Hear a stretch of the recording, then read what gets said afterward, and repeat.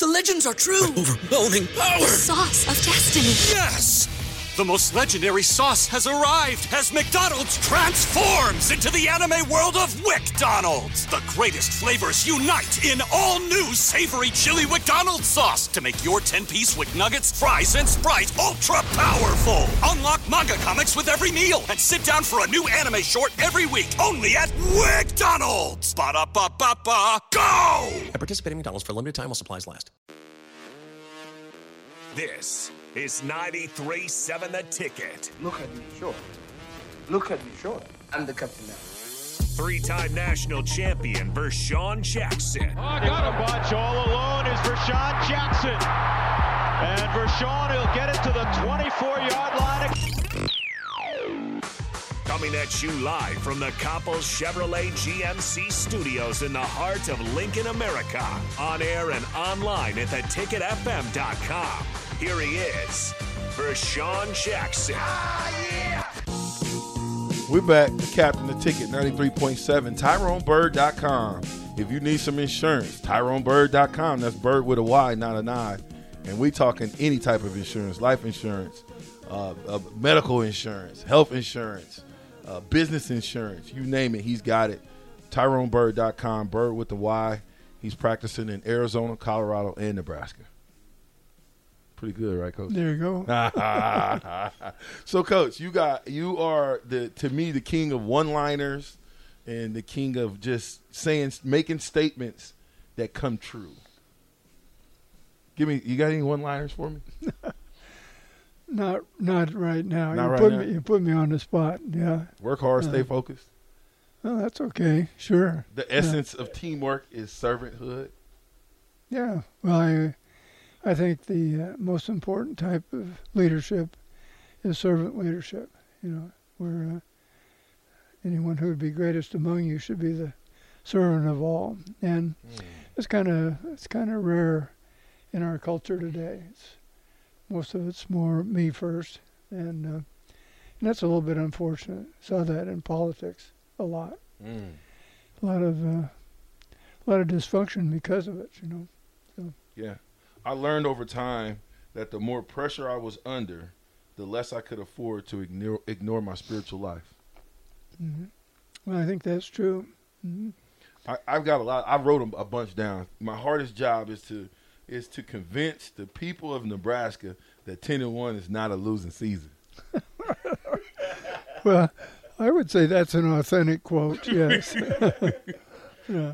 Know how to win and how to lose, and be able to handle adversity. Well, I think that's also good because adversity is a great teacher, and usually when you're winning, you're not going to change much. Everything's flowing along pretty well, but when you really encounter adversity, then everything's on the table, and you begin to really examine your life and examine what you've been doing and what you haven't been doing, and that's when sometimes the most meaningful changes occur in your life, is when things really get tough, and unfortunately life has a lot of adversity, and we always think of it's unfortunate, but in some ways it's fortunate because that's when the greatest things often are done. If you were coaching in this climate, with the NIL, with the transfer portal, how would you handle this situation now? Well, it would be difficult. I think that a lot goes back to how you treat players, and if they know you care about them, if you can develop a culture on your team where there's a lot of mutual caring, willingness to sacrifice for each other. And some of the great teams we had, I felt that players were really willing to sacrifice personal ambition for the welfare of the team. Good example of that would be, I remember in 1994, 1995, we were undefeated 2 years, won national championships, and then 96, we ended up 11-2, and we had Jason Peter and Grant Wistrom on our team that year, and they were really good players and All-Americans. And most people had them projected as being first-round picks. And I remember they came in to see me, and I thought, well, I'm going to hear the speech. Got to do what's best for me and my family. And they said, well, you know, Coach, we were 11-2 this year. I said, yeah, I noticed that. And they said, well, we didn't think that was good enough. And I said, well, I agree. He said, well, we're going to come back and we're going to win them all. And so those guys were eligible for the draft. Probably would have been first-round picks. And at that time, they could probably sign their name for 10 or 12 million, which in those days, in those dollars, be worth 20 million today. Pretty well set for life, but they came back, and you know they could have been hurt and maybe not had that same opportunity another year. But those guys were very instrumental. They set the culture. Now everybody said it, but the point was that it wasn't about them. It was about Nebraska football being good, and that was kind of a pervasive attitude among many of those teams, where it was a bigger deal to have that team success, and I think that's really a hard thing. It's hard to create that culture, and I can't say that I, as a coach, did that. The players did it. We all did it, but there were certain things in place that somehow caused that climate to create itself. And if you can ever do that, and it's probably harder today than ever because of NIL money. For instance, let's say that if you look at a team, the people that are going to make most of the money will be a quarterback, maybe a receiver, maybe a running back, maybe a linebacker. But the offensive line, those guys are critical. And how many of those guys are going to make a lot of money? Not very many. And there's going to be some defensive linemen and some kicking specialists that aren't going to make any money. What's that do to your locker room? You know, I mean, and Dang, I didn't think about that. And I wrote a letter to a committee that was formulating the rules, and I said, you know, what you ought to do is you take all the NIL money and you pool it, and the individual who was getting the contract, maybe he gets 50%, but the other 50% goes to everybody. And in an NFL locker room, you have some people that are getting paid a lot of money, but everybody's getting a fairly good distribution. And I think that would make a lot more sense than to have maybe 1/4 of your team, or not 1/4, maybe 1/10 of your team getting almost all the money, and everybody else not. And because everybody's got to pay a price to move that ball down the field or to stop the opponent. And it isn't a one-man proposition. Michigan, we tied. You was talking about, you know, Jason coming back, Grant coming back. We were a senior-heavy team, 23 seniors on that 97 football team. Could Michigan beat us? What would have happened if we would have played Michigan for the championship? Well, I don't want to sound self-serving here, but I will point out just a few things. We played Tennessee with Peyton Manning at quarterback.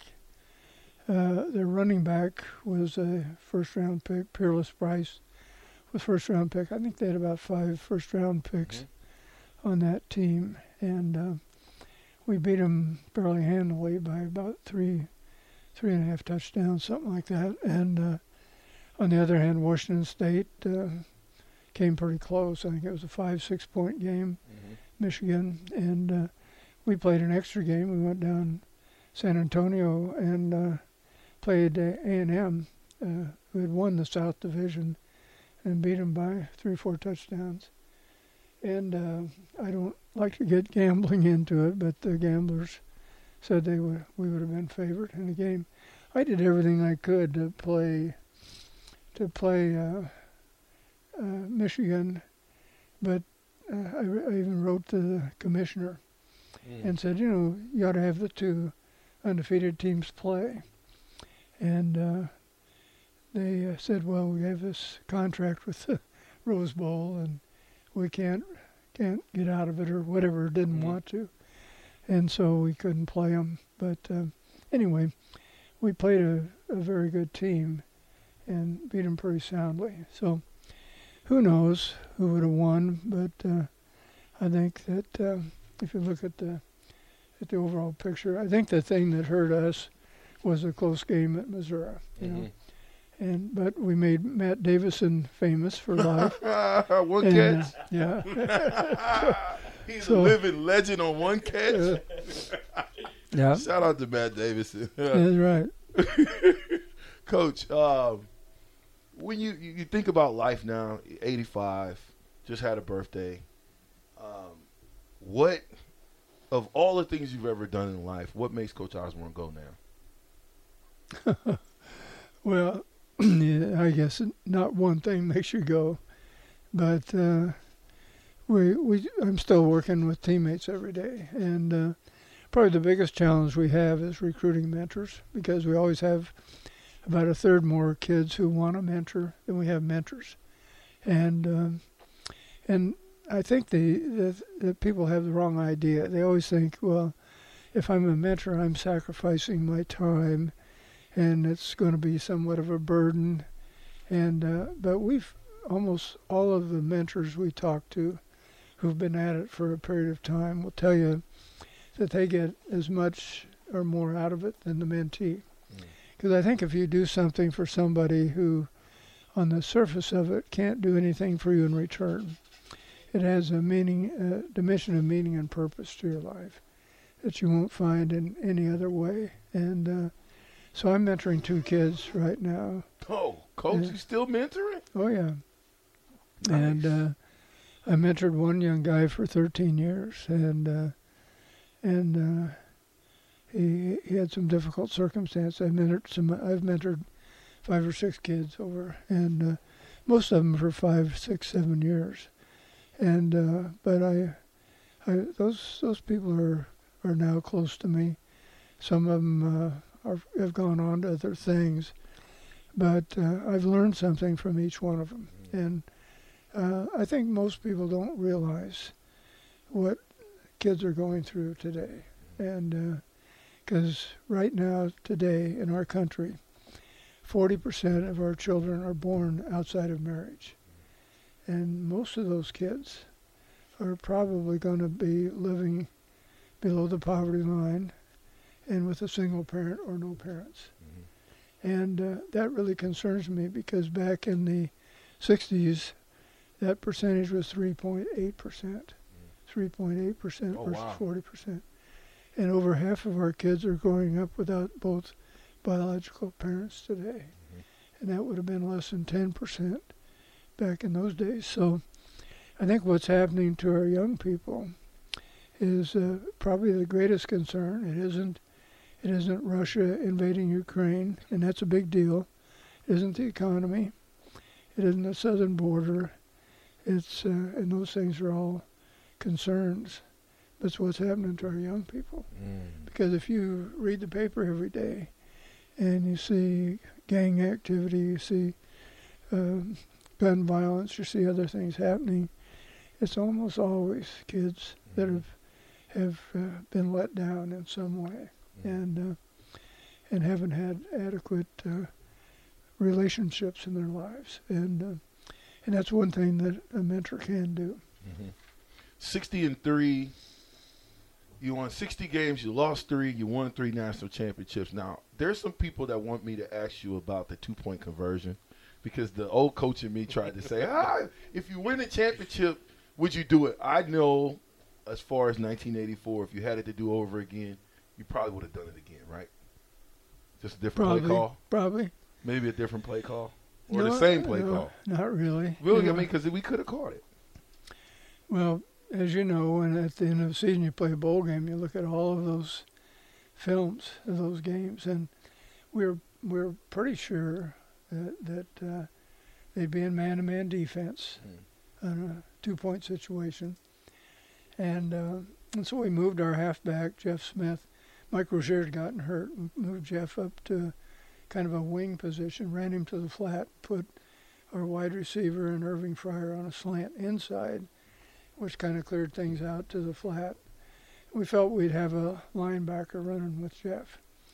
And that's what happened. And Turner Gill rolled out, and Turner was a tremendously accurate guy, even on the run. And the ball was thrown just a little bit behind, and the guy came off his receiver and lunged and got a fingertip on the ball. And I'd say probably 4 out of 5 times we complete that pass and win the game.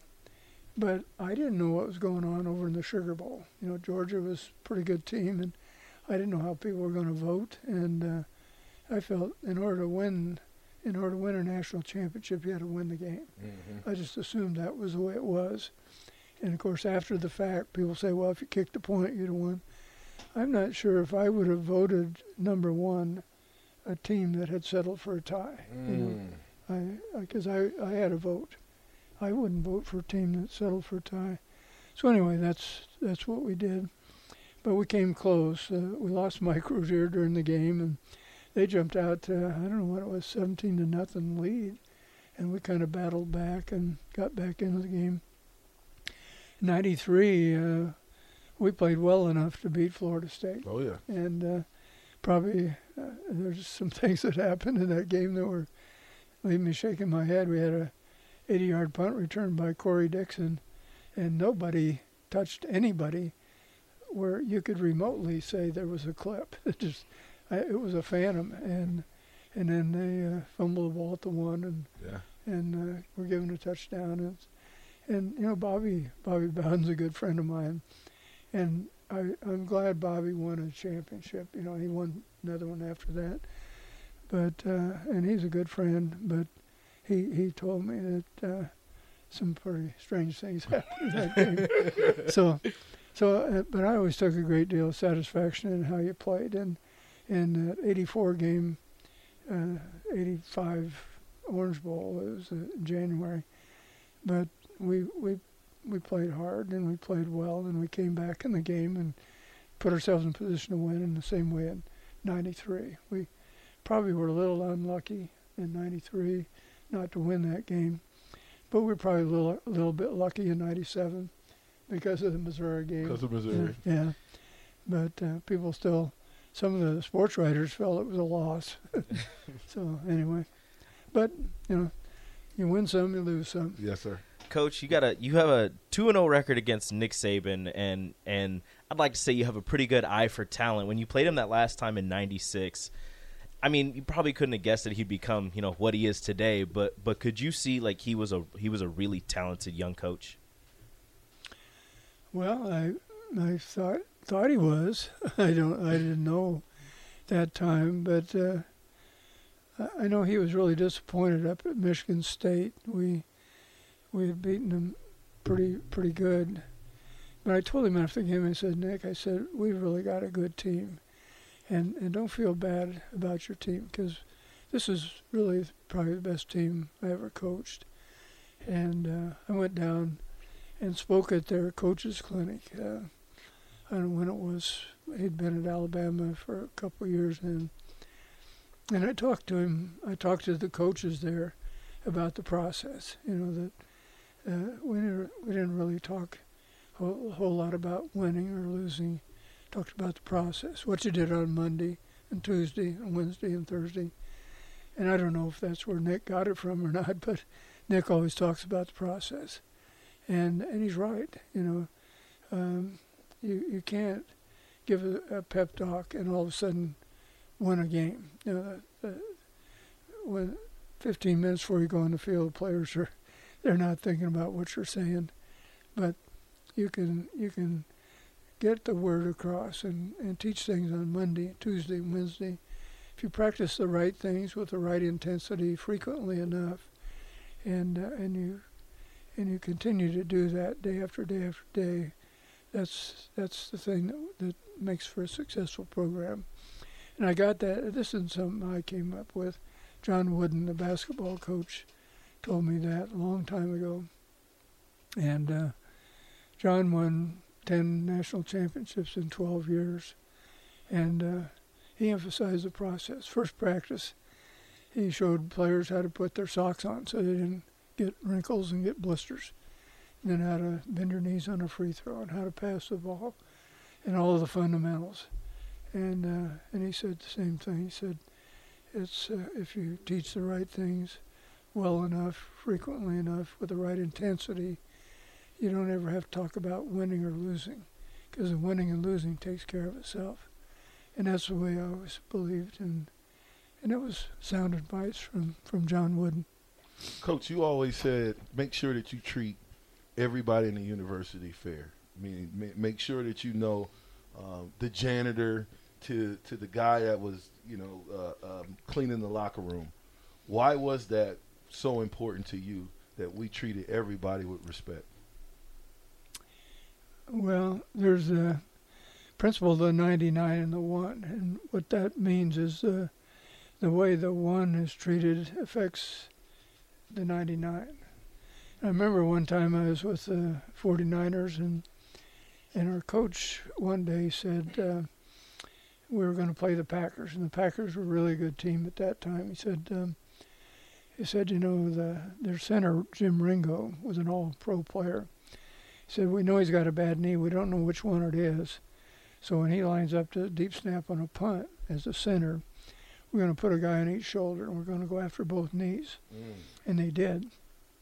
I remember they carried Jim Ringo off on a stretcher, and I remember how I felt about that. I didn't know Jim Ringo. He wasn't on our team. But I thought, if that coach would do that to Jim Ringo, when push came to shove, he wasn't going to worry about me or anybody else on his team.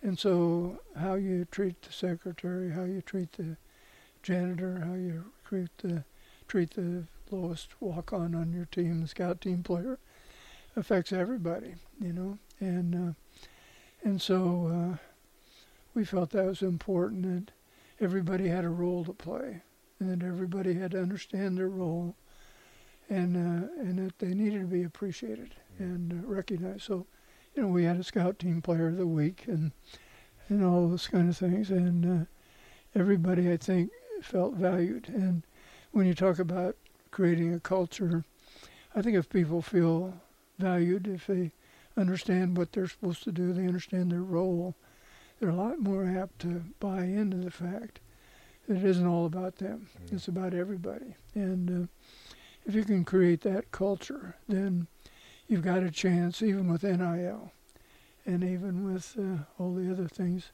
going on in college athletics today, But it's really difficult. I hope people realize that coaching today has got a lot of roadblocks. How important was scout team to what we did? Well, they were critical because the more accurate you could see in practice what the other team was going to do, the better prepared you were. And we were really fortunate because we had those walk-on players, and some of them were walk-on players, some of them were scholarship players on the scout team. But those guys really laid it on the line. And when Scott Frost transferred back from Stanford, he was on the scout team. And he was against Christian Peter and Jason Peter and Grant Wistrom and those guys. And they weren't easy on him, But Scott won their respect because he took his lumps and he did the best he could there. And so we always had good scout teams. And that made us a lot better on Saturday afternoon. I was going to have Jock Allen call in, the greatest scout team player ever. Well, I figured that might be too much fun if we had Jock call in. Well, I always enjoyed talking to Jock, and he was a genuine free spirit. Right. So, Coach, if you can, we can get ready to end this. Coach Osborne's got to get ready to go, but if you had something that you wanted to say to the Ticket fans, to Husker fans, just about moving forward with the football team, what would it be? Well, I just hope that we continue to have the fan support we've had. And it's gotten more difficult because a lot of young people in the stadium, they want to be able to have social media and be entertained and all that type thing. And the older people like me, they're dying off or not able to go to the games anymore. So I hope we continue to have a strong fan base, because that has been the one thread that has really held this thing together. Been the one constant over all these years. And I want to thank those fans for their loyalty, and just hope that they continue to see it through. There have been a lot of changes made now with the football program, and let's hope for the best. I would assume that we'll see some results, and certainly hope so. Yeah, I do too. You got your. Give me your best Go Big Red, Coach. I'm not a good cheerleader. You know that. You got the voice for it. I got a voice that's all beat up. I'm 85 years old.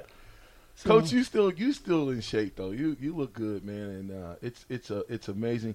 Thank you for offering me a scholarship. Thank you for sticking with me, even though sometimes I had some issues and problems, but you never gave up on me. You always encouraged me, so I appreciate it. Well, thank you for being a good blocker, and for not moaning and groaning around because we didn't throw you 100 passes. Well, so. It felt good to me when I knew I was in the game and Amon just went for 60, or somebody that got in the game and went for big yardage. It felt good that I knew I was a part of that, when I go back and watch that. Well, so. You're a big part of it. Well, I appreciate that, Coach. And Coach, man, you make sure that you come back and see us. We want to continue to help our teammates in any way we can. Teammates.org.